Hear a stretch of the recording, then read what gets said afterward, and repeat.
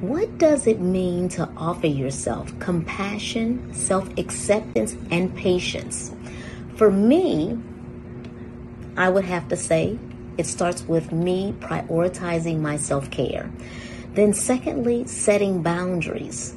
Third, it means seeking support and then prioritizing those activities that I enjoy participating in the most.